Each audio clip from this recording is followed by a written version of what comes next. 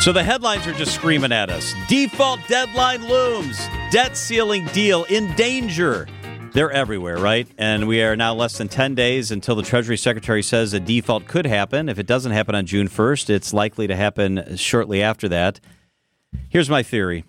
This absolutely gets done. There is no way this doesn't get done. If this doesn't get done, I'm going to eat this whole pad of paper I'm holding in my hand without even any water. Of course this gets done. You know why this gets done? Because these guys in Washington only care about one thing, and it's getting reelected. It's self-preservation. And they're already talking about the blame game. They're worried about it. Biden said, well, you can't blame me because I did this. Kevin McCarthy, well, I can't be led to blame because I proposed this.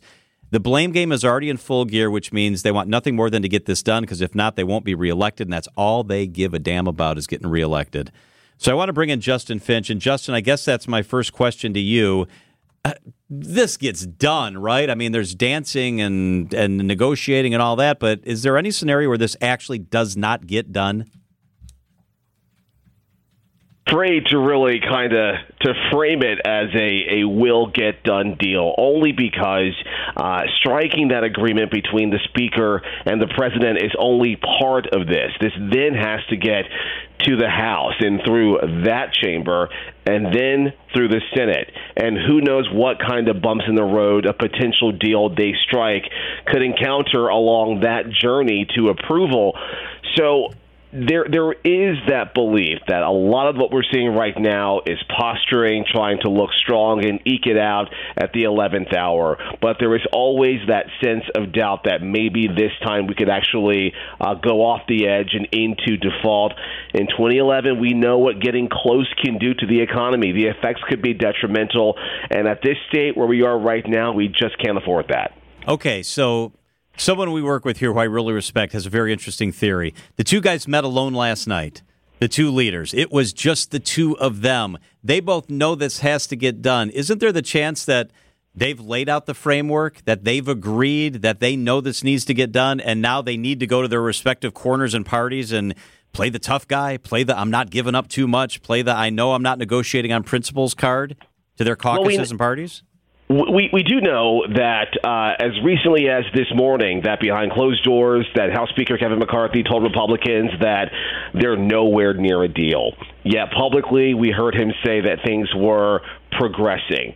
We heard the president say yesterday, following that one-on-one meeting, that they have to take whatever they agree to back to their corners and try to get support for it. This does kind of, again, smell of, if you will, some maneuvering that has to go along with this, too, which is, yes, there is the work of striking the deal. There's also the gamesmanship of letting everyone feel they're a part of this process. And then at the very end, bringing them all into the fold to push this through. We know the House Freedom Caucus last week said they didn't want the talks to happen at all unless the Senate passed their House bill. So we know that's going to be a tougher wing for the Speaker to win over, and he may have to lose.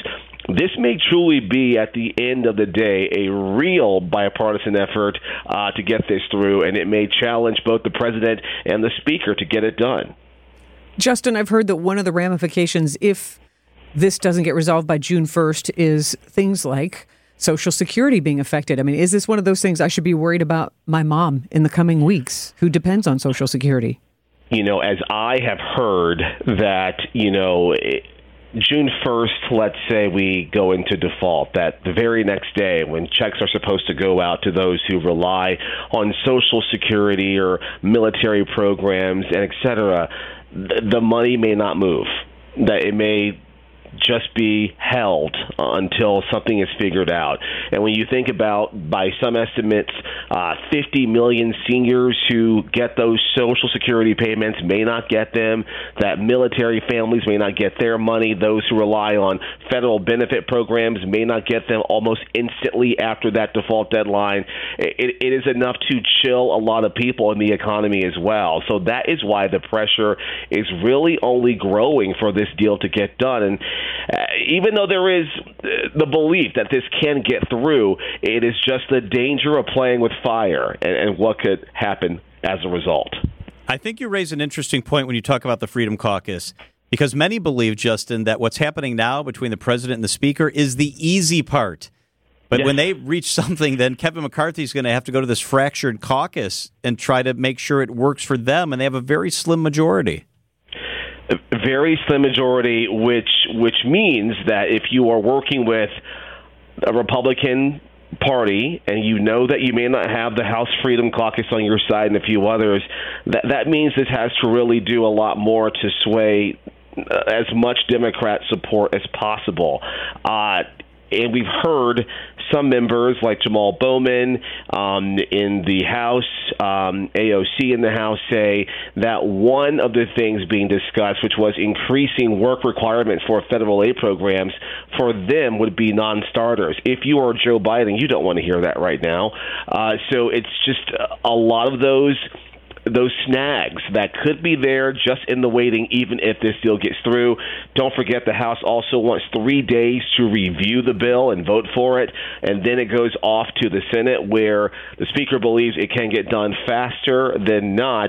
But even still, either scenario runs us right up against June 1st, if not passed. ABC's Justin Finch on top of it from Washington. Justin, thank you so much for being with us. Thank you.